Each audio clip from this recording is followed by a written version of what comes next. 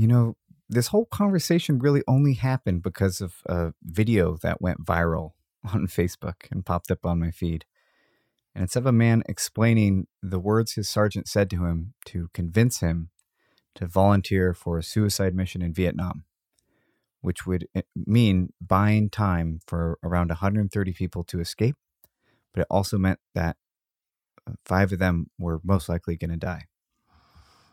And that's only a small part of this man's life, but the message was so powerful that I sent the video to Meg, our producer, right away. And I said, just do whatever you can to get this guy. And so you may not know of him, but you should know of him. And I wish it was taught in schools, because it's really a part of civil rights. He is a huge reason why the world we live in today is much friendlier to people with disabilities than it was. And there's definitely a ways to go, but the world that he was living in at the time was a different planet. And I wish more people knew that, and knew that none of this was just given for free, that people really had to work hard towards it. So his name's Richard Pimentel. I'm going to let him tell you his story, which is impressive, literally from birth until now. There's a movie made about his life. It's called Music Within. You should watch it. You will write to me and you'll say, thanks for recommending the movie. I really loved it. And the link to everything, the link to the viral video, the link to his movie, it's all in the show notes, as well as a way you can support this program if you want to help us keep going. So www.patreon.com/hellohuman. That's patreon.com/hellohuman. If you get value out of this program, if you've been enjoying episodes, please put some value back in.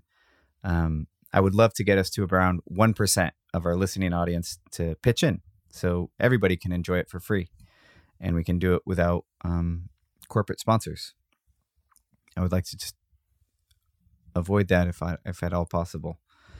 So I'm just going to jump right in. I do want to say a couple of thanks. Thanks to his longtime business partner, Milt, who helped make this conversation possible, as well as a business in Idaho where Richard lives called Concilio. And the owner of this business put me up.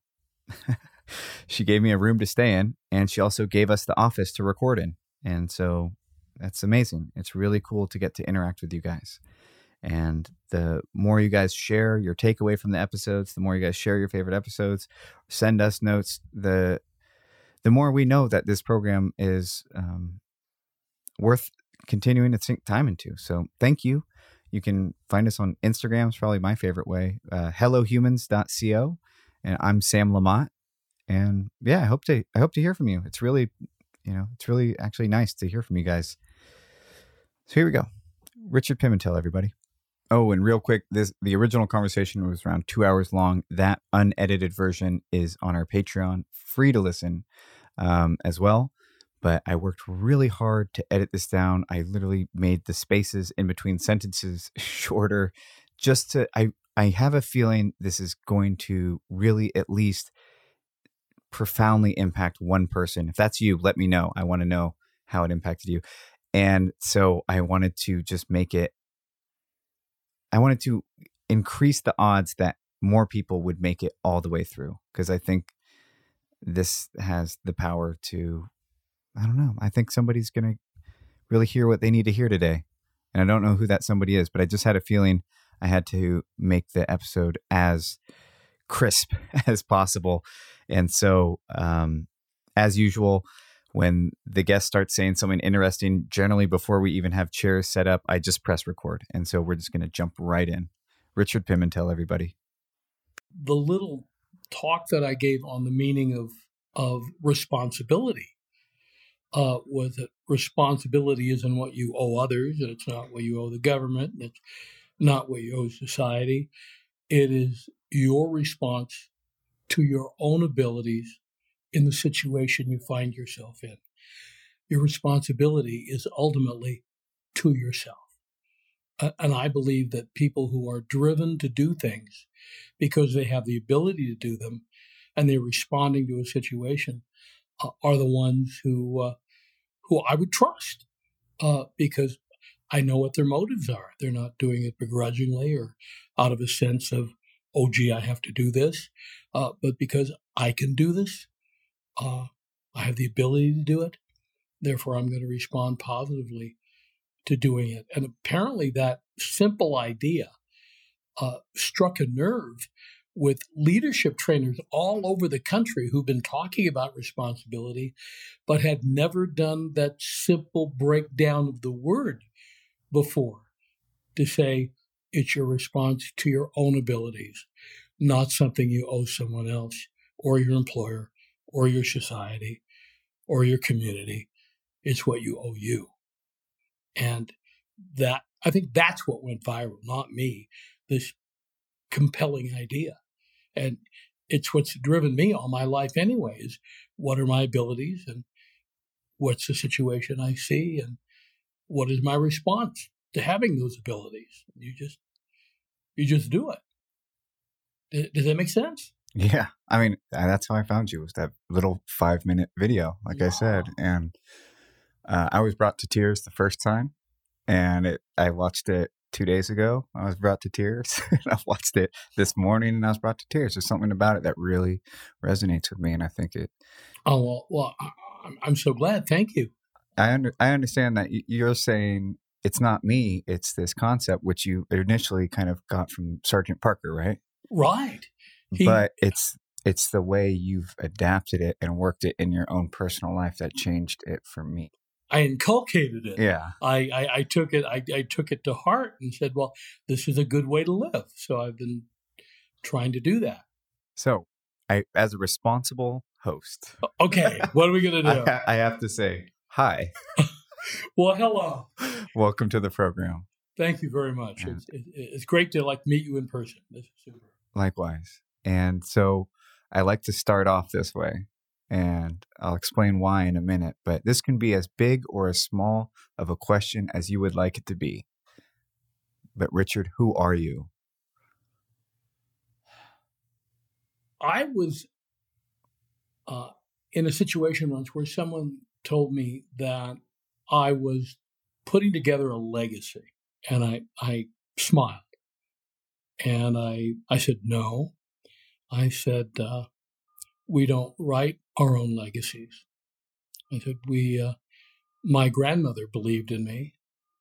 My grandmother taught me. She took me in when no one would take me in.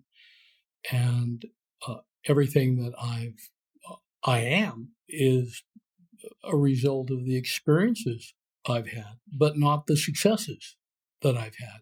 It's a result of some of the trials, some of the failures that I've had.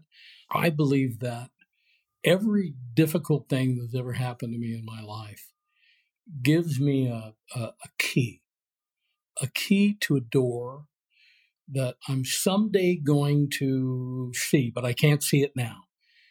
But I hold on to it. And sometimes the worse the situation seems at the time, the more valuable the key. And as a child, I experienced the accumulation of a lot of keys. Yeah. And I didn't know what I was going to do with them. I just they were too heavy to carry. And then when life started unfolding for me with chances to do something, I realized that every single thing that happened to me that I wasn't happy with gave me a key to unlock a door that I would never been able to unlock before. Let me explain something. When I was in the bunker and explosion in Vietnam, I thought that was the worst thing that could happen to me. I was a speaker, a high school speaker, a pretty good one, won a lot of tournaments, wanted to become a professional speaker. Suddenly my hearing is basically gone. And I just thought, well, this is over. I came back from Vietnam with a traumatic brain injury. I'm not thinking like I used to think.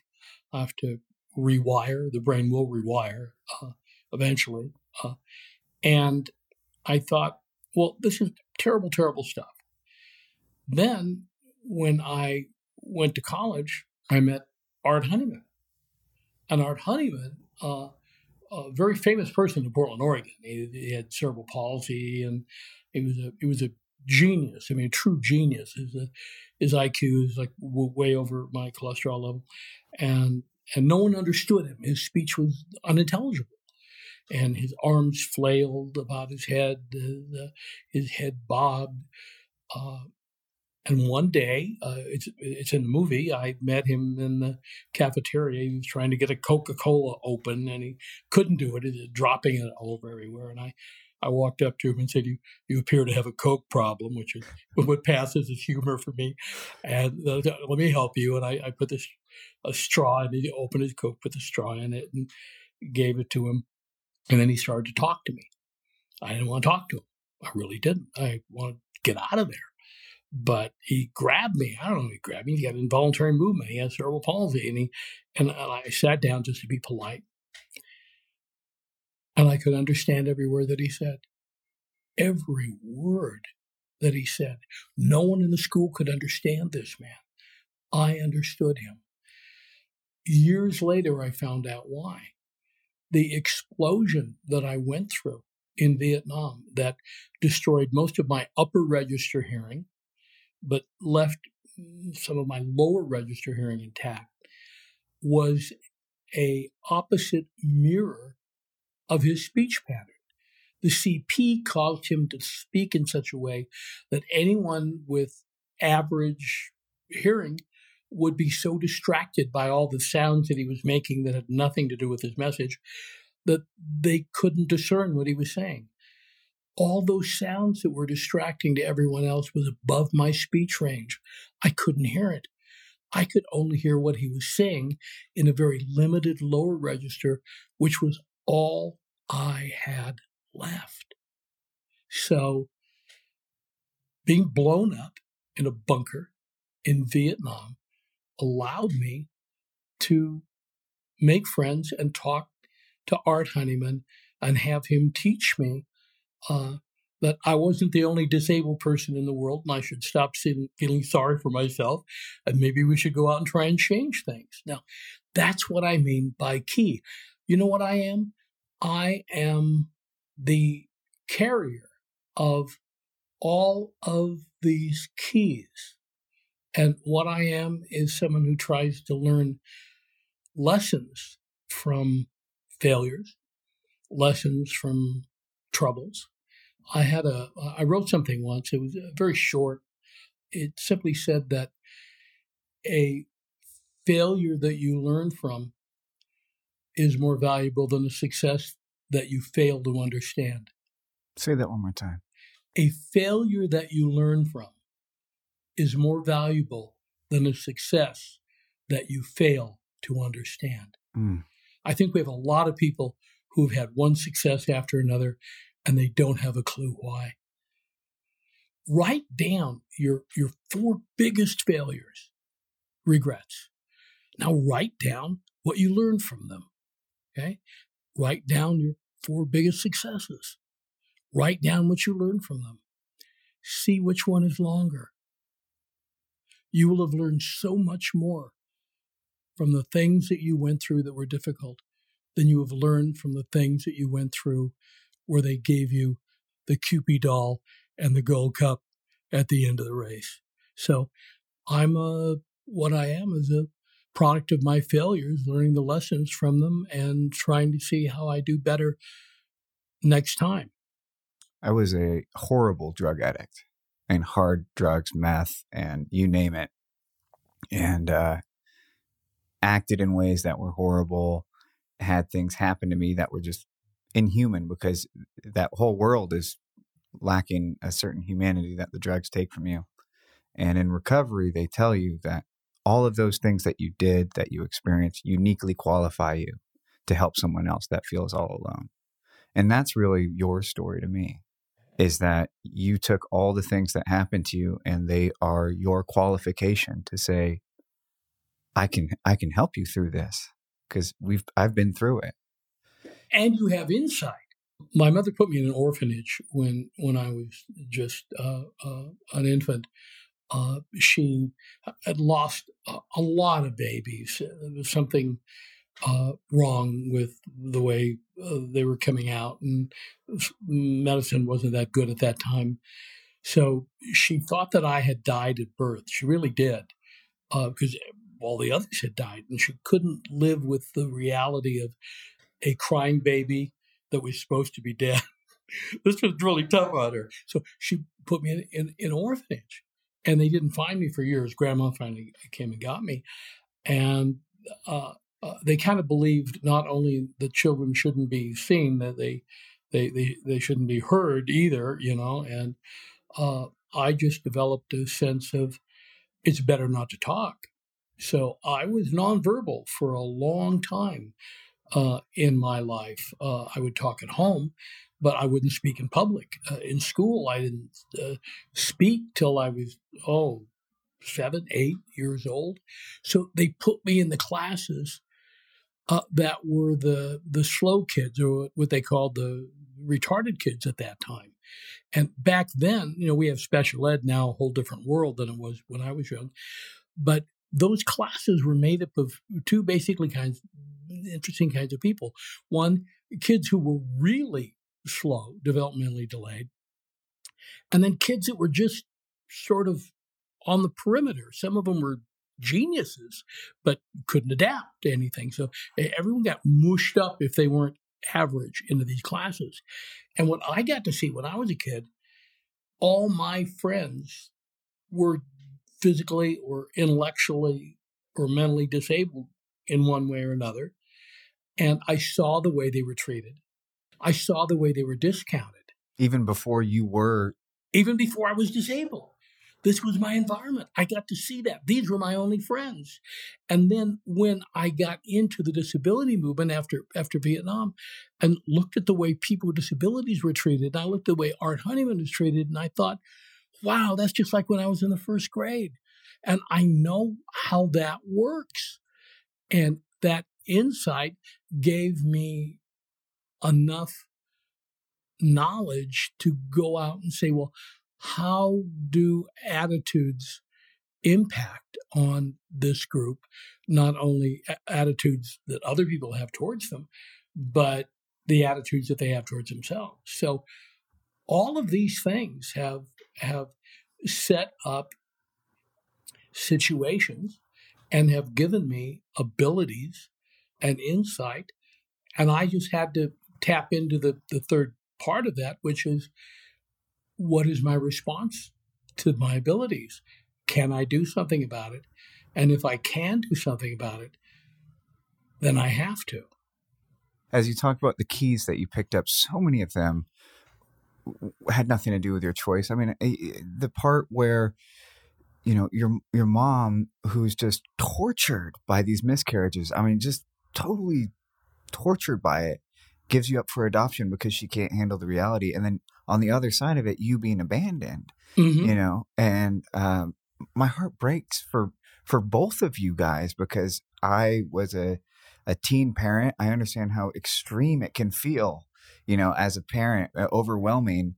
And then on the other side, I grew up with a single mom, so I understand that effect it can have. Oh, yeah. I feel on both sides of it. And there's so many opportunities of your story at so many different points to become a victim. Yeah, but the effects, see, you can choose to wallow in it.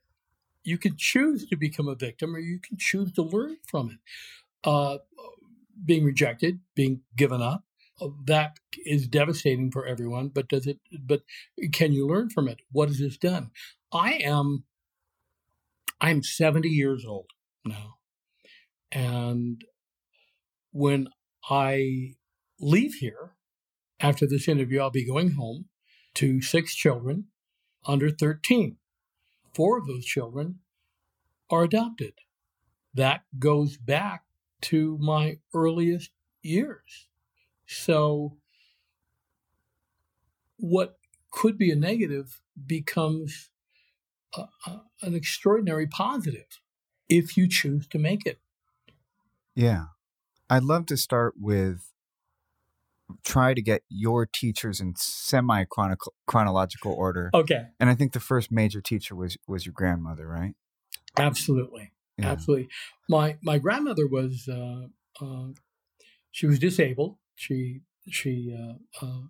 walked with a cane.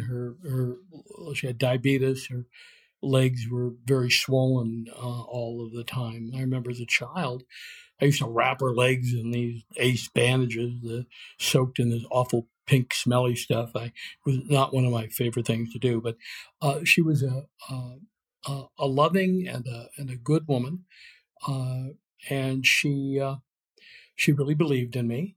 And her child raising days were mostly over, but she took me in because there was no one else to do that. And she became the primary influence on me.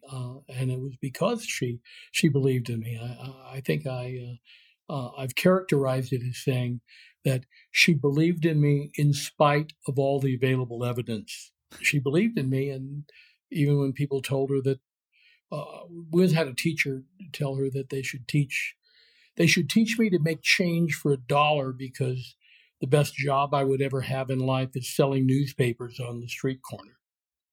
And I remember my grandmother saying to that teacher, little Richard will not be selling newspapers on the street corner. Someday, little Richard will have articles written about him in the newspaper. When I read the quote from Oliver Wendell Holmes, when he said, most people go to their graves with their music still inside them, there was a good chance I was going to my grave with my music still inside me. I didn't believe I had any, didn't believe if I did, maybe I couldn't play it. I was pretty sure no one would want to listen to it. But Grandma believed. What Oliver Wendell Holmes said, and it was fascinating, he said, the reason they go to their graves with their music still inside them isn't because they don't have music, but because they don't believe they have music. Therefore, they do not look for it, and they do not look to learn to play it. And for someone to believe in themselves, someone first must believe in them. No one should ever have to go to their grave with their music still inside them, which in my mind meant no one should ever have to live a life where no one believes in them. So maybe I can't make your path better, but I can believe in you. And ultimately, I tell this to whether it be doctors or lawyers or people who are in the helping professions, rehabilitation. I tell them that the most valuable thing you give the people that you're working with isn't your services, isn't the food, isn't the education, isn't the programs. The most valuable thing you give them is your belief in their worthiness for you to give them something. I think it can be applied to everyone, though. Yeah, we can. I mean, most of it, it's so easy to get kind of stuck in programming where you just get cynical about humanity. Like you believe like, oh, this person screwed up my coffee order, how incompetent, and like just about the little things, but also about big things, whether they believe different, have different political beliefs than you. You get so cynical, and there's a lack of belief in each other. I think that is really hurting us as a people because we so quickly like to have it us versus them. It's so easy to do that. They're separate from us, and we don't believe in them. But it's a us problem. It's not a them problem because it is just us. Yeah, when you say cynical, that really struck a chord with me because I wrote a piece about a year ago. I wrote, and what I said was, often we seem to be given the choice between being a cynic or a sucker. And there are a lot of people out there that are deeply afraid to be a sucker. And so the defense against being a sucker, being taken advantage of, is to become a cynic. I would rather be a sucker than a cynic. My stepson, David, when he was young, he was about 9 years old, we parked the car, went to a restaurant. Another car pulled up as we were going in, and the person rolled down his window and he said, we don't have any money. I got the wife, I got the kids here. We need gas to get home, and we're not doing very well. Could you give me something? And I reached in my pocket and I gave him $20. And he went on, and I went into the restaurant with David, and he looked at me and he said, he's probably out there doing that to everybody else who's coming in the restaurant. I said, might be. He said, he probably doesn't need the money. That's possible. Well, he says, all you're doing is just encouraging him to do that kind of thing. He says, what about him made you give him that money? And I said, David, there's something that's really important that you need to understand. I didn't give him the money because of who he is. I gave him the money because of who we are. Whoa. That just hit me. And he looked at me, and years later, he mirrored that back to me in a circumstance that made me very proud. So what I say is this. If you're going to be a sucker, you will be burnt once in a while. There's no question about it. You'll be taken advantage of once in a while. You will have harm done to you once in a while. But it's still better than being a cynic, because if you become a cynic, you will do harm to everyone every day. I spent a lot of my years as a cynic. Just not even had moments of being cynical, just living as a cynic. And it's an easy default for me, and it's so toxic. It's toxic for me first. It poisons my life first, yeah. And then it poisons everyone around me. Everyone around you. And we feel so attached to what we give, like it still belongs to us. Mm-hmm. Like you give a $1 to someone, and you want to know if he's going to use it on drugs or booze or not. I had a woman who worked in a food stamp program, and we were talking, and she said, well, some people come in and they really need them, and that's really great. Some people, you wonder. She said, you know what I figured out? I said, what? What'd you figure out? She said, you can't always be the top stair on the staircase. You can't always be the step they take that gets them on the floor they need to be. Sometimes you're just the first stair on the staircase, and all you're preparing them for is the next step. And the first stair is as important as the last. So, as the first stair, you never get to see where it ends either. You don't. You never. And so you have to let go of that. Sometimes you never know whether they make it up. You never know, but you still got it. Without the first stair, no one's making it up. It comes back to failures too, where sometimes, they're doing the wrong thing, and it's not your job to necessarily prevent it from happening. Sometimes I know in my life, I did the wrong thing so many times, and had I not done it, I wouldn't be sober here with my son in my life today in front of you. Oh, good. That's great. Like those ended up taking a toll on my soul, all those bad decisions, to the point where it was part of the desperate motivation to not live this way. I know in the recovery community, you see that a lot, where people took from the world a lot, and they end up giving back a lot more, I believe. Oh, I agree. It's like the story in the supermarket when Grandma was getting food, and the man behind her was screaming at her for getting free food, and wanting to know how she was ever going to pay society back for all that good food that he was giving her as a taxpayer. Yeah, that he was giving her, and then she, and what she did is she, I was there at the store. She looked at me, and she pointed to me, and she said, I will never be able to pay you back. See this young boy? He'll pay you back. He'll pay society back in ways that you can't imagine. And think about the people who that we begrudge help to. I just had a thought that I've never actually connected the dot in this way before, but I worked for a venture capitalist at one point, and he was explaining how it works in really layman's terms, because I'm not a finance guy, but basically they raised the fund of $100 million, and that's to be invested in hundreds of different companies that hopefully will pay the fund back and make a big profit.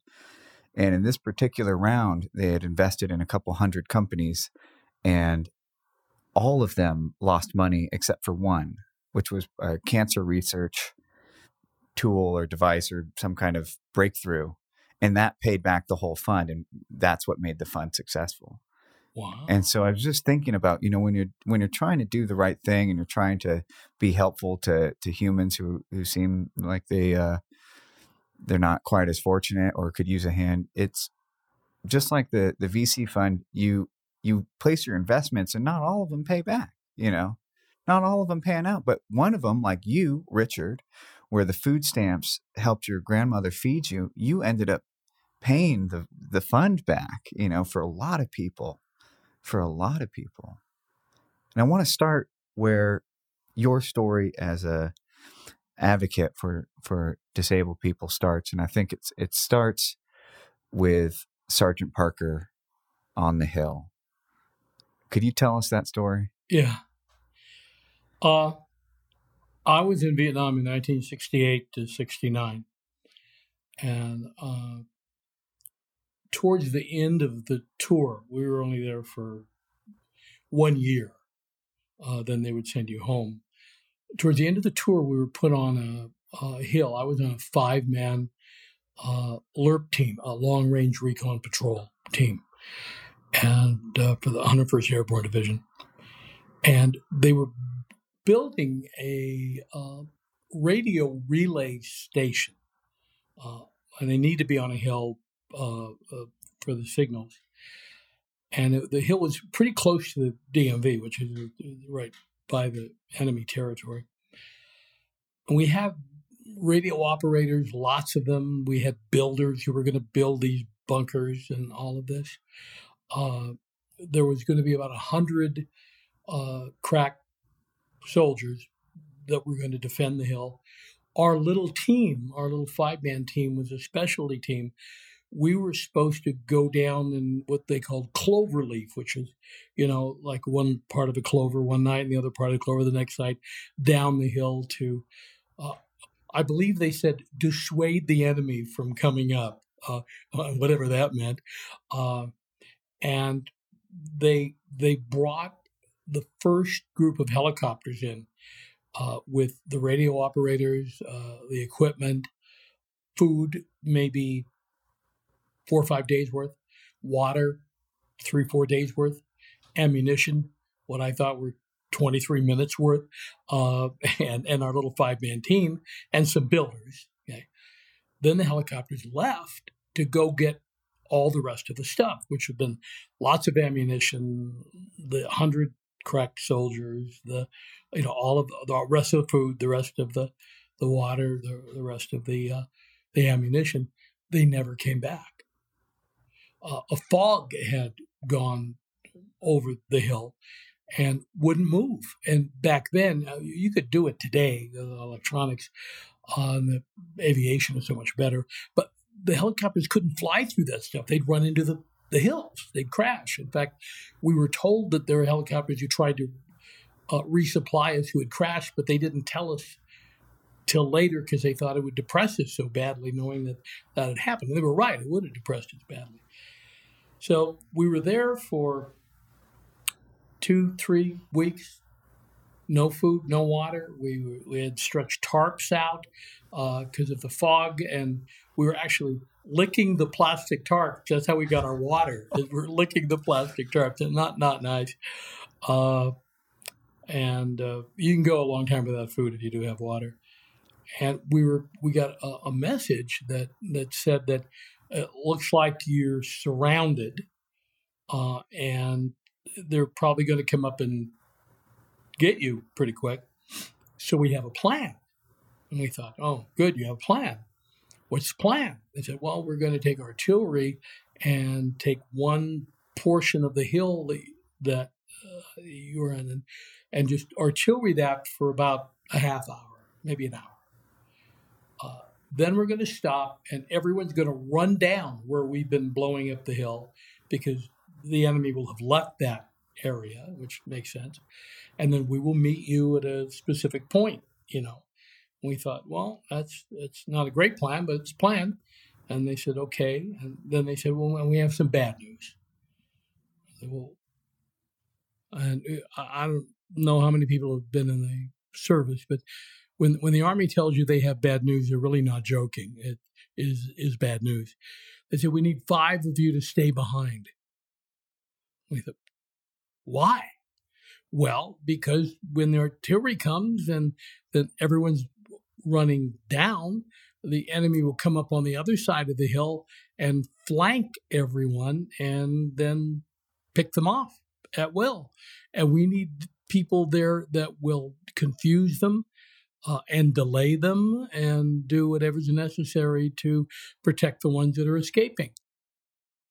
And I thought, wow. Now I'm like 19 years old. And I said, well, who would that be? And we were the only 5-man team on the hill, trust me. And Sergeant Parker was a great old sergeant. He was a funny guy. He sits down, and we had time to decide. It was like they're going to happen in 2 minutes. We had like half a day to decide who's going to stay behind, and everyone had to get ready to go. And he said, "Well, I think we should go. We should stay. We're the ones to do it." And I said, "Why?" And he said, "Because it's our responsibility." And I, not like I was refusing, but I just wanted clarification. Why is it our responsibility? And he got angry. And he said, Pimentel, because in the Army, no one ever calls anyone by their first name. Pimentel, he says, you don't even know the meaning of the word responsibility, do you? And, what is it? He says, look, the word responsibility is made up of 2 words. The word is response and the word ability. And he says, now, we all have ability. Look at our team. We're a specialty team. We have ability. And we are confronted with a situation where these people are going to try and get off the hill, and they may not make it unless we do something. So the question becomes, what is our response? What is your response to this ability that you have? That would be your responsibility. I said, well, I thought responsibility was like to the government or to the Army. He says, no. He says, responsibility isn't to the government. Responsibility isn't to the Army. Responsibility isn't to society. Responsibility is a personal thing. It's a personal choice. And you have to ask yourself, do we have the ability to slow these people down to save the people on the hill? Do we? I said, yeah. Anyone else here can do that? No. Then what is our response to this ability? I said, well, we got to do it. He said, see? He said, responsibility is what you decide to do, given the abilities that you have. And so we did it. And what he taught me was the real meaning of the word responsibility. And what's interesting is that I have gone to maybe 200 leadership classes in my life, because I do leadership training, and I sit through a lot of it before it's my turn to talk. I've never heard anyone talk about responsibility that way. It was amazing. Anyway, what happened is they put artillery on the hill. Everyone goes down. We put all the ammunition that we have. Then we had some TNT, which wasn't going to hurt anyone. It would make a big explosion and get their attention. And we were ready, and we slowed them up.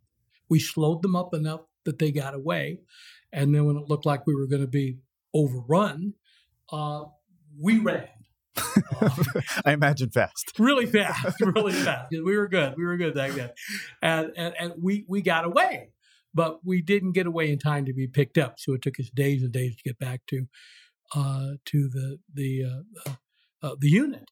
And when we got back, there was a colonel there, and he was an amazing person. I don't know if you ever worked for anyone like this. You ever worked for someone you could do 100 things perfectly, and one thing wrong, And they would bring you into the office and talk about the one thing you did that was wrong. Yeah. I know you work for that. Well, that's this colonel. And so the colonel comes in. We thought they'd be overjoyed to see us, right? The colonel comes up. He says, "Pin and tail." He says, "You can't even get a suicide mission correct." I love it. So that taught me, and it wasn't. I didn't think it was a very heroic thing because it was everyone was doing what their job was. It was just that was our job. That's what we could do.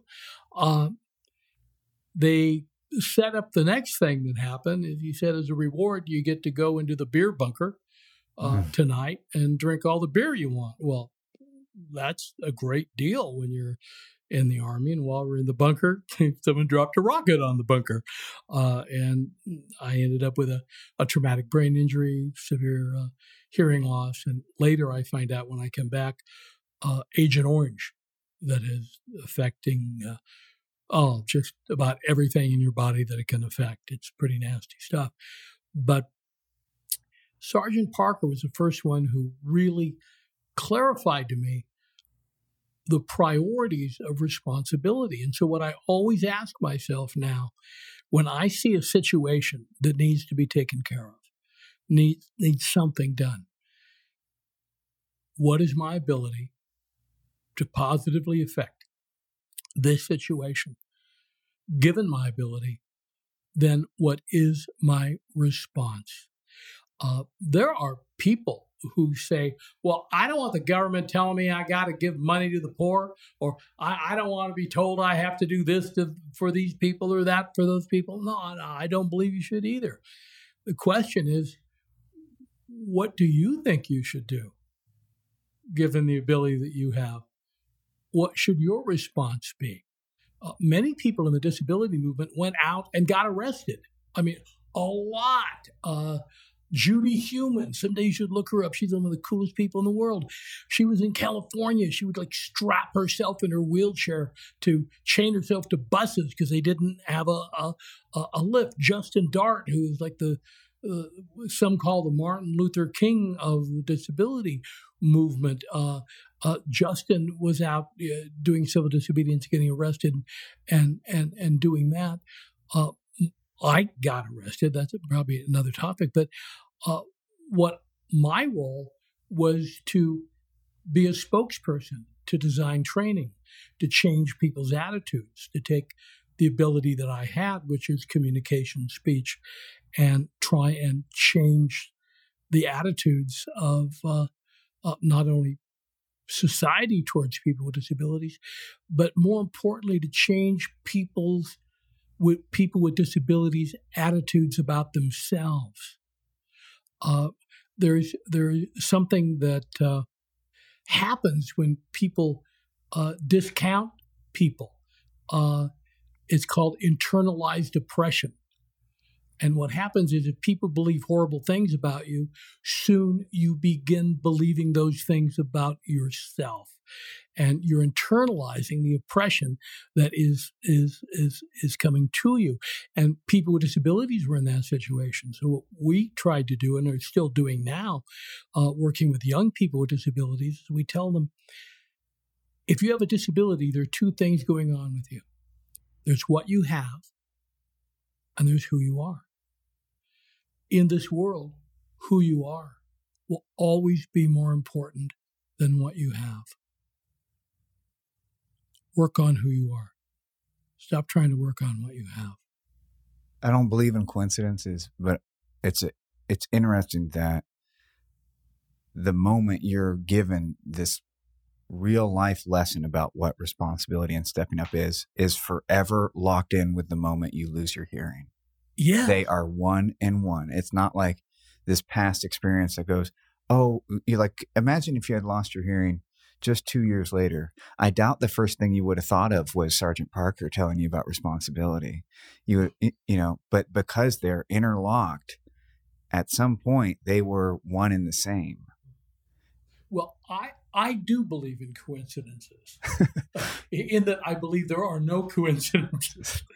I truly believe that it was a gift. Suddenly, when I learned this from Parker about responsibility, Now I end up with a disability, able to listen to Art Honeyman, who's telling me, you know something, there's something you can do with this. And we need help to change the world. And he did change the modern landscape, and we're a part of it in a lot of ways. So you and Art are great friends in college, right? Art is the friend of yours with cerebral palsy who almost no one can understand. And it's a totally, for young people my age, it's a completely different universe in terms of how, especially people like Art, who are visibly disabled and talk different and are treated. That's the problem. Yeah. There were only 2 rooms in that classrooms in that whole school that were accessible to Art. So the only courses he could take were the courses being taught in that room. There were no crosswalks from the dorm to where he was so he could get to the school. So every time he tried to get to the school, cars would almost run him over, and he would end up tipped on the street maybe 2, sometimes 3 times a week, where maybe he wasn't hit, but he had to swerve and that. So the government was not real interested in giving him a higher education, just giving him a low-level education. But Art was a genius. In fact, when he died, he was officially the poet laureate of Portland.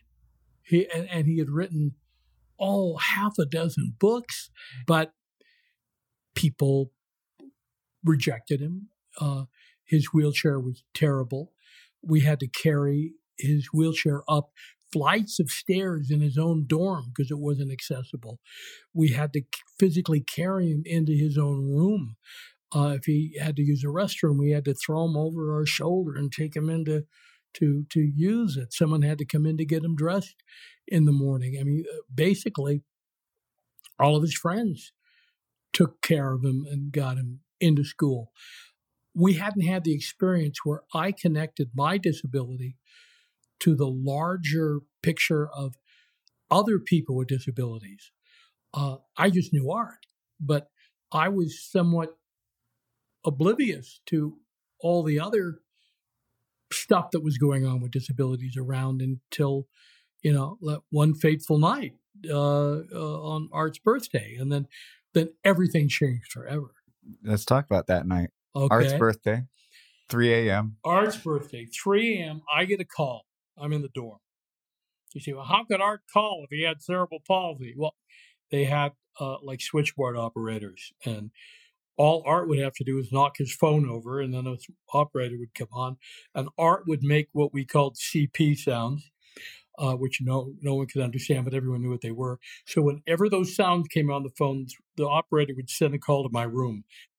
So I got all of Art's calls. I also got lots of calls from drunk people in the middle of the night, but that's another story. Art said, it's my birthday. I have $10. Pancakes. Art loved pancakes. And they're not easy for anyone to eat. And if you have cerebral palsy, they're really hard to eat.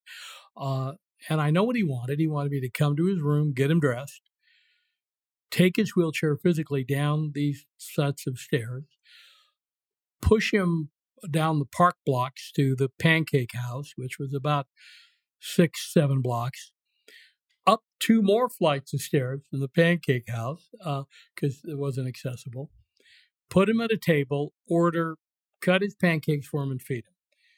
That's what he wanted. And for that, he was going to buy me breakfast. Okay. Sounds like a good deal. So we went and did that. And we had done that before, by the way. When we got there, everything changed. We got into the restaurant, and the waitress came, and I was so shocked. She came up and she looked at Art, and she said, and this is hard to say, though I've told the story I don't know how many times, but it may be hard for your listeners even to hear it, especially if they're young enough that they're not used to hearing anyone talk badly. Oh, they can take it. People. Okay, they can take it. Good. The waitress came, looked at Art, and said, "You are the ugliest creature I've ever seen in my life. I do not even know if you are a human being. And she said, I can't believe you're coming to a place where people are going to eat. You're going to make us all sick. You want me to bring you food, and I don't know how you're going to eat it, like some pig in a trough. I won't serve you. Get out. And then she said, I thought people like you were supposed to die at birth. I looked at Art. Art, though people couldn't understand him, Art was sort of beloved at Portland State University. And I'd never heard anyone talk to Art that way before. I thought, will this be the thing that destroys him? Will the straw that breaks the camel's back? What am I seeing here? I looked at Art, and then he smiled. And here's what he said. He said, Richard, why do you think she's talking to you that way? He says, you don't look any worse than you normally look. He says, I wanted to say this to you before, but you're my friend. And I said, she's not talking to me. She's talking to you. He said, how can you be sure? There's only two of us. This made her really angry. And then she said, you can either leave or I will call the police. And Art says, call him. Now, I got to translate for him. Call him. And she did, and the police came and said, if you don't leave, we're going to arrest you. And I said, why should we have to leave? He said, because you're trespassing. I said, we're customers. The cop said, you haven't bought anything. I said, she won't sell us anything. And so that logic didn't work. Finally, the cop says, here it is. Either leave now or go to jail. And then Art says, I want to go to jail. And then he said, and Richard wants to go to jail too. And I'm thinking, no, I don't want. I was raised poor. I was raised on welfare. I don't want to go to jail. You couldn't get a job. In 1971, if you'd been arrested, you couldn't get a job. I wanted to work for a big American company, and you couldn't work for a big American company if you'd been arrested. Now you go to work for a big American company, and then you go to jail. But the issue is that I could have left. I could have got up and said, well, I'm out of here, and they would have arrested Art. Art would never have said a word to me. He would have forgiven me. He would have understood completely. And I'm thinking, oh my gosh, what should I do? And then three things occurred to me. Two of them highly intellectual, and one not intellectual at all. The first one was, if they didn't want me to commit civil disobedience, why did they require me to read Thoreau? Two, I didn't go to Vietnam to protect people that I don't know, to come back and find that the people I care about have no rights. I wasn't happy that I was living in a disability apartheid nearly 10 years after the passage of the Civil Rights Act. And the third one, and this is totally not intellectual, how the hell are they going to fingerprint Art? What will it look like? And is it worth going to jail for? And I thought, absolutely, I got to see this. I want to go to jail. And they put us in jail. And then they found us guilty. And at that time, Portland had what was called an ugly law. Now, the ugly laws originally weren't against people with disabilities. They were to stop beggars on the street, though many of the beggars were people with disabilities. But they were to control the beggars. So if you were disgusting and bothering people and an otherwise an improper person, you shouldn't be on the street. As that tended to move, when the disability movement came, they started enforcing the ugly laws to include people with disabilities. In fact, there's a big paper that Harvard wrote. Harvard Law Journal has a thing on the ugly law that notes Art and I being arrested. Anyway, we're found guilty of breaking this ugly law, and there were about 20 or more ugly laws in the country at that time. No one who's crippled, maimed, deformed, or otherwise an unsightly or improper person shall be out upon the public thoroughfare. That burns into your brain. We were let go. We get out of the court. Art's laughing. What's so funny, Honeyman? He says, well, they gave us breakfast there. They gave us pancakes. So he said, I got my pancakes. I still got my $10. Want to do it again? I thought, well, why not? I'm not going to ever have a job. So we would find places that wouldn't serve us on the weekend and go there and make them arrest us. Art did it more than I, but I certainly did it. And knowing that I couldn't get a job, I decided to hook in with Art and change one little law in Portland that was wrong. Humiliate them and embarrass them till they resented it. Then we realized that there were 20 of these laws, and then we realized that there was a whole national problem, and I ended up never really getting that job, but dedicating all my time and effort to the civil rights movement for people with disabilities. But since I was really more of a corporate guy, in that employers would hire me to come and talk and stuff like that.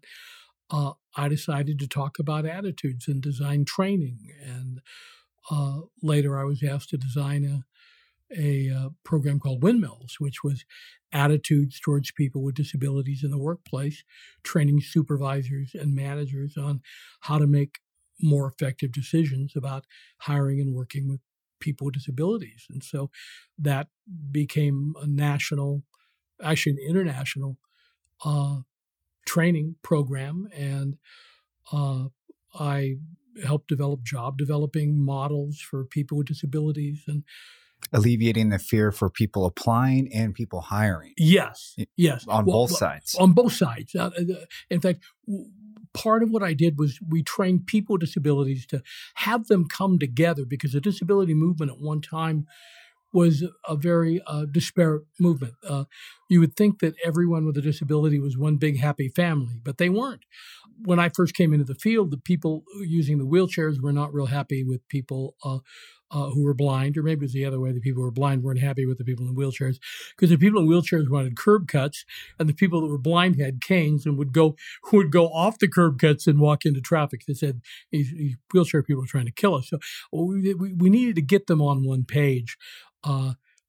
There were a lot of specific groups dealing with one disability or another, but there was a lot of the folks with the physical impairments and the mobility impairments didn't see they had a lot in common with people with intellectual disabilities or emotional disabilities, and so they needed to come together as one big group before we could go to the government and say, hey, we need a law because we're one big group. So as long as we're fighting with each other, that wasn't going to work. So my job was to soften up, if I could use that word, educate employers not to fight against the ADA, and then also train people with disabilities to go out and train other people with disabilities on effective attitudes about other people with disabilities. Just because you've got a disability doesn't mean you have a good attitude about other people with disabilities. So the first training was that, and then we moved it to employers, and I've been working with programs to help young people with disabilities get into, acclimate into society, literally for the last 20 years, even way past the ADA. And I got exposure because I was a good speaker. And I started training the government, train the EEOC, Equal Employment Opportunity Commission, went through a lot of the trials and tribulations of trying to get the ADA passed when there were people who did not want it passed. There were great dramas associated with that could have blocked the ADA, and eventually we got it. And when it came time for what I thought was going to be the end of the race, I ran my mile. I don't have to go any more laps. Now I find out that it really wasn't a mile. That was just that mile I ran was how you get to the start of the marathon. The day the ADA was passed, I went over to Evan's office. I was sitting in his office, and there was a knock at the door, and the secretary said, "We have all these reporters who want to come in and talk to you." He said, "Bring them in." And I got up to leave. He said, "No, Richard, you stay. You stay." I said, "Okay." And one reporter, I remember, turned to Evan and said, "Well, now that the ADA has passed, people with disabilities are not going to have any more problems, are they?" And yeah, I know, you laughed. I laughed. Evan laughed. And then he said something so incredibly insightful. Evan said, "A lot of people think that the Americans with Disabilities Act is a trampoline, and that people with disabilities are going to be able to bounce on that trampoline and go higher and higher and higher in business." He said, "It's not. It's not a trampoline. It's a safety net. It's a place that you can't fall any lower than."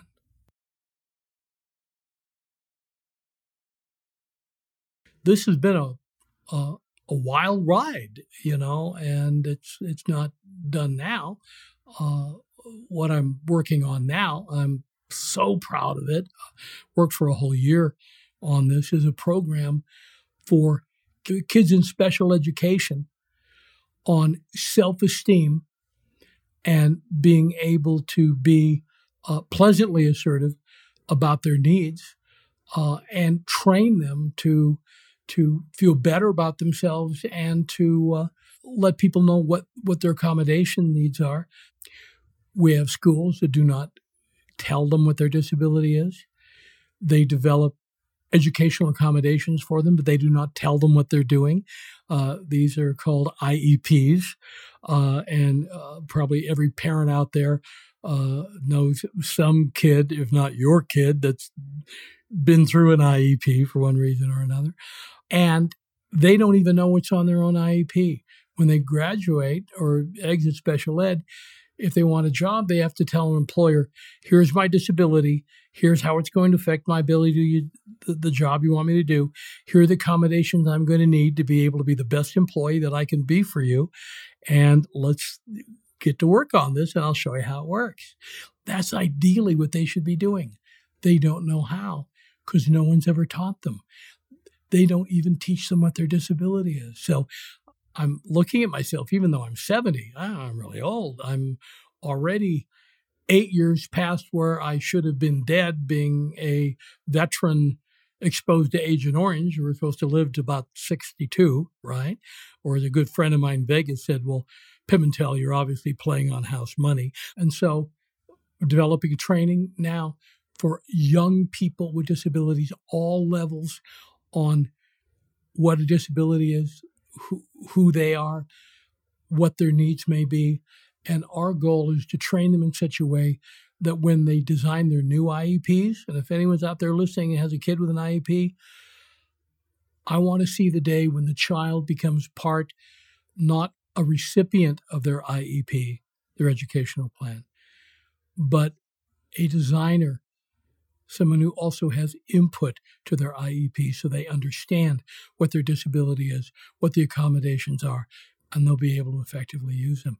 We also created programs for parents, teaching parents about what successful people with disabilities, what attitudes and ideas and strategies that they use, and another one on bullying and trying to keep children with disabilities from being so ruthlessly bullied in school. Kids with disabilities have 3 to 5 times greater chance of being bullied than others. And your chances are pretty good even if you're not disabled. Oh, yeah, even if you're not, yeah. And just magnify that. And then with all these smartphones, oh my gosh, the bullying is taken on a whole new characteristic. Follows you home. Yeah, social media is the most unsocial thing I've ever seen in my life. But we haven't caught up to it yet. Yeah. Well, I'm old. Yeah. I'm old.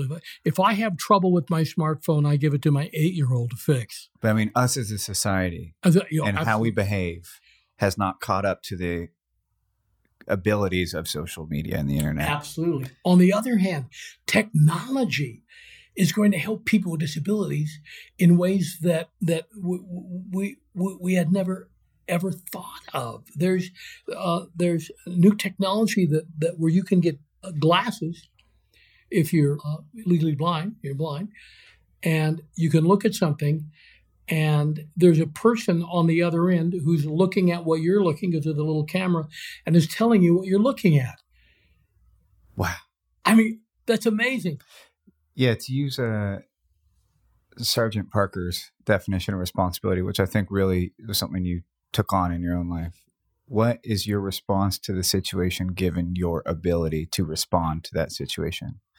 I think it's amazing how you go from being taught that lesson, losing your hearing, along with tinnitus and the other stuff that went with it. What I just wanted to emphasize that it's not just that you lost your hearing; it's that there's pain and the ringing. Ringing and it's pain. Pretty severe. Yeah. To ending up in a position where you start using your time to get your disabled veteran friends jobs, and to end up being recognized by the government for your contributions to the ADA getting passed, to the Equal Employment Opportunity getting passed. And it's just mind-blowing. It's mind-blowing to sit in front of you and try and comprehend. I mean, I think we've been recording for 2 hours now. And, normally I feel like pretty wrapped up in an hour. And it's just amazing. All the keys, as you would say, you've collected and made use of. Can I tell you one story about Art Honeyman that I think is one of the more as meaningful to me as Sergeant Parker's story was? Yes.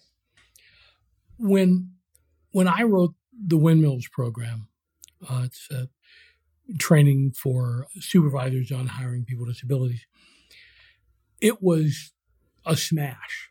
I mean, corporations wanted it, and I wrote it for the California Governor's Committee on Employment of People with Disabilities. Okay, Cy Hubbard was the gentleman that put that in, and there was a whole group of people who were involved in putting it together. My business partner now, Milt Wright, was part of that. When it came time and it became a real book, we had to figure out what to do with it. And the California Governor's Committee had part of it, but they said, Richard, you wrote this, so you own a good chunk of it. I said, well, what do you want to do? I'd never owned anything before. Poor all my life. But this is going to do a lot of good, I'm thinking. I said, if I gave it to you, what would you do with it? I'll release all title. What would you do with it? And Cy Hubbard said, the first thing we'll do with it is we'll start a youth program teaching young people with disabilities how to be successful. I said, yeah. He said, we want to start a fund and then fund important things for people with disabilities. I said, okay. I said, well, let me think about that. And I was in my room, and I take out a piece of paper. I don't know if you've ever done this. You ever did put a straight line down a piece of paper and put pro and then con? Oh, yeah. Okay. And so I'm writing all the pros of just handing it away. And then the cons. So the pro is, it's going to do all this good. It's going to help all these people with disabilities. And the con was, I'll be poor for the rest of my life. And then the second one was, I'll be poor for the rest of my life. And I'm writing this stuff down. And I in this self-indulgent massacre that I'm doing to myself, an Art Honeyman comes in. Someone brings him into my room.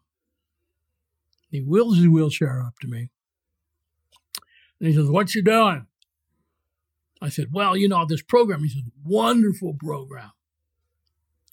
What you doing? Well, I can give it all to this group that's going to help people with disabilities, or I can keep some of it for myself and try and make some money. So I've got pros and cons. And he said, okay. He said, Richard, is it the right thing to do? He says, because I see on the paper you don't have, pro and you have con, but you don't have, is it right? You don't have that. is it the right thing to do? I said, yeah, it is the right thing to do. He said, I could help you. I said, okay. He said, give me the paper.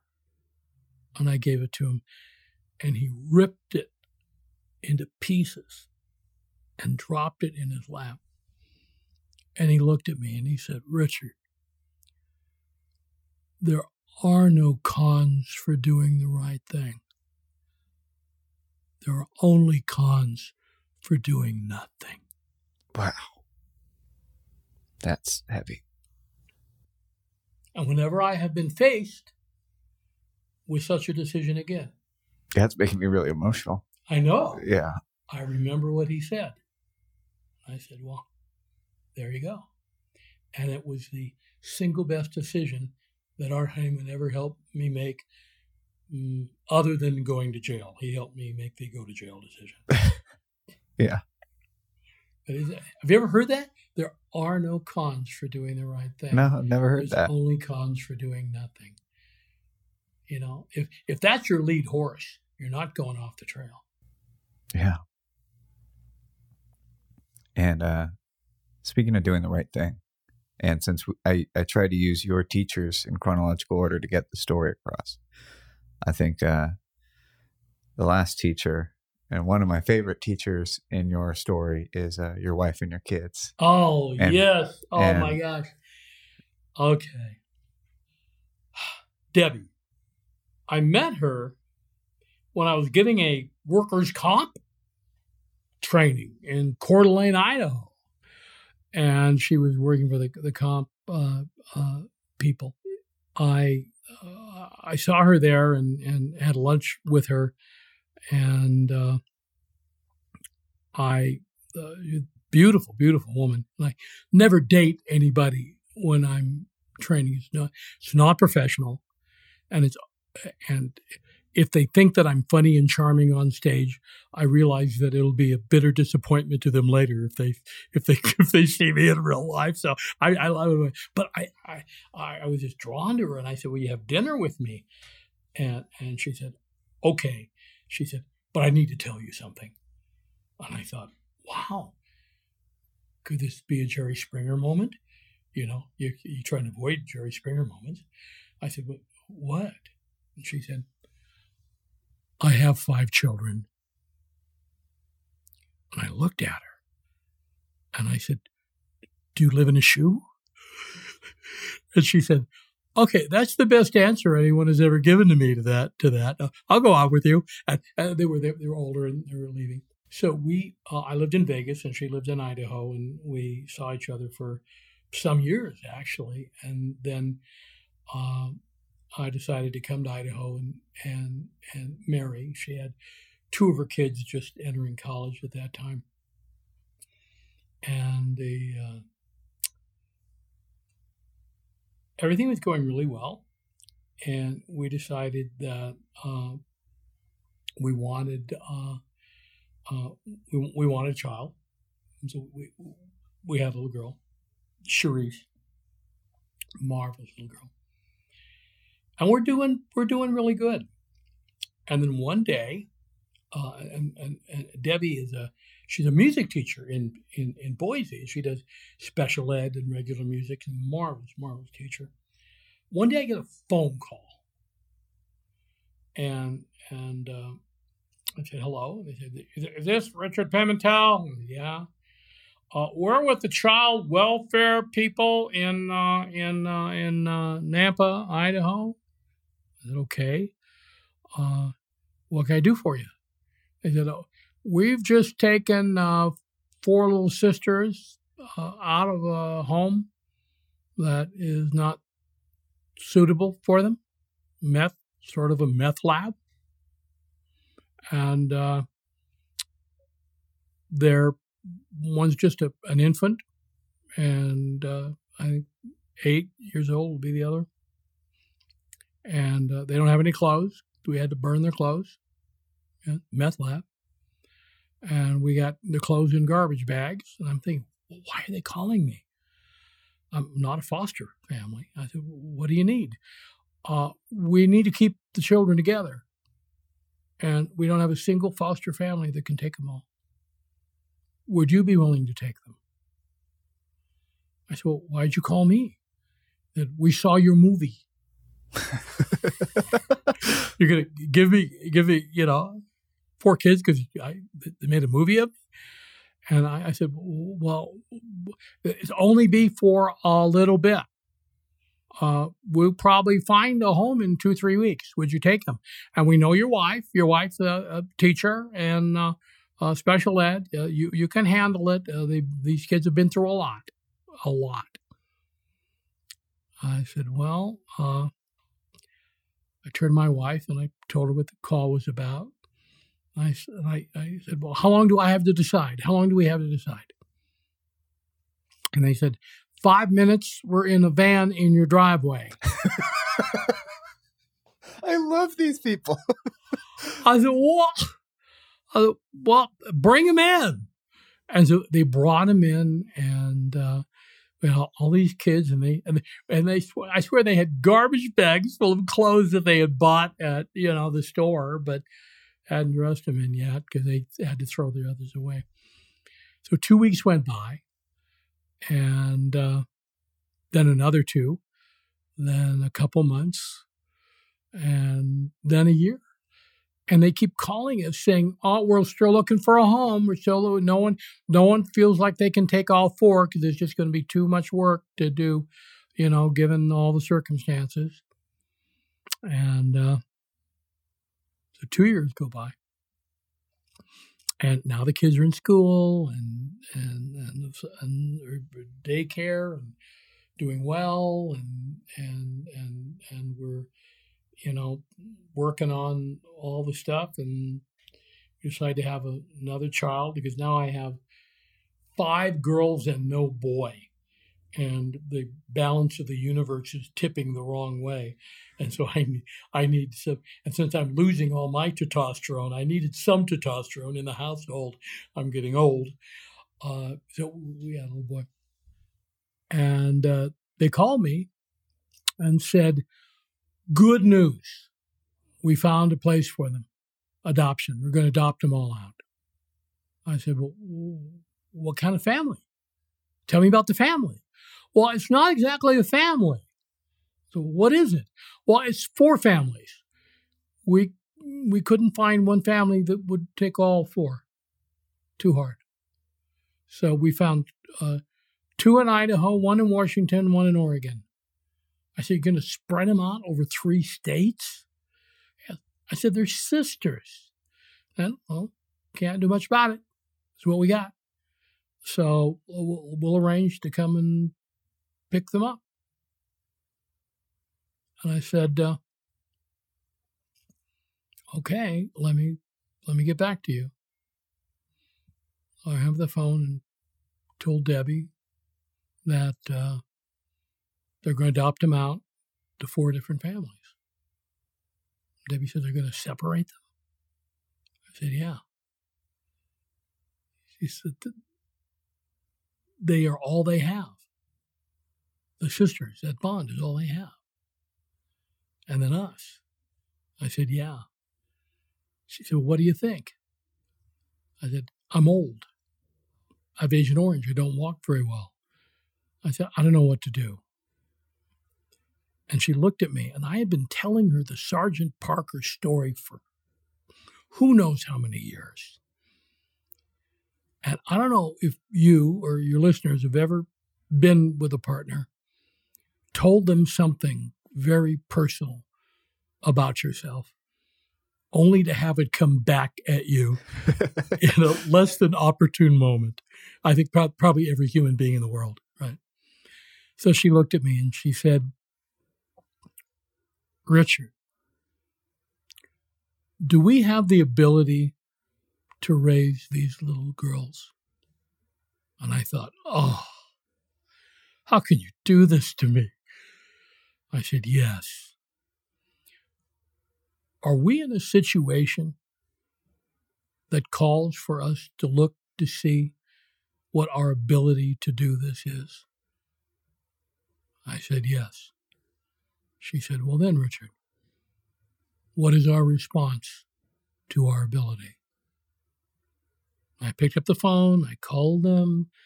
I said, well, how long would it take if we decided to adopt them? They said, we can have the papers to you in about an hour. I said, have you been playing me? I said, yeah, pretty much. I love these people. And so we adopted them, and we brought in all of our friends, a lot of our customers in for the adoption because of an interesting lesson. And I think the girls don't know it, but one of the reasons they have a home is because of some old, grizzled 101st Airborne sergeant sitting a wet behind the ears kid down and telling him about the nature of the universe years ago. And I believed every word that he told me, and I still do. And I would say to you, and I would say to everyone, and I do it to the audience, what are your abilities? What are the situations that you find yourself in today? What then is your response to these abilities? That is our responsibility. And I mean, to talk about either being a cynic or a sucker, what a lucky sucker you are, that you got suckered into this situation. Oh, absolutely. Yeah. I would have, if I had been a cynic, I don't know what I would have been, but I wouldn't have been a very happy person. And I'm pretty sure you wouldn't have been interviewing me. It was my favorite part of the story. That's the part where it really, I was getting emotional. That's the part that broke the dam. Even just thinking about it now, I start getting there. Yeah. It's beautiful. It's just beautiful. Well, it's inspiring. I mean, it's everything. I like to end the show this way, and I always change the question a little bit. But Richard, if I was to put a phone in front of you and say, when you pick up that phone, there's going to be someone on the other end that is incredibly gifted and talented, and that the world needs, and they don't feel like it right now. And when you pick up that phone, they're going to be on the other end of it, and you can tell them a little message to keep them going. What would you say? I would say what I said to a young woman years ago in California at a youth group who came and told me that no one believes in me. What I said is I told her that most people go to their graves with their music still inside them. And they do it because they don't believe that they have music. I told her that I know you have music inside you. I know you can find it. I know you can learn to play it. And I know someday you will play that music and others will listen. And I promise you, when you do, call me. Wherever you are, I will come to hear your music. Thank you so much for being on the program. Thank you. I don't mean to sound conceited, but if you made it this far, you totally dig us. And if you dig us, there's a couple ways you can really help us out. One is to become a patron at patreon.com/hellohuman. You can write us a review on iTunes. I always love reading those. And you can find us on Instagram and share episodes. You can share your favorite episode on Instagram or Facebook or Twitter and just tag us. And that's a big help, spreading the word, because every new listener, one of them might be a patron who helps us keep going. That's it for this episode. My name is Sam Lamont. This is a production of Hello Humans. This podcast is called How to Human, if you didn't realize that. And this is only possible with the help of my executive producer, Meg Schmidt, who's been helping with, I think, every episode from the start. Anyway, close enough. Yeah, it's late. I'm tired. I love you guys, and I'll see you next time.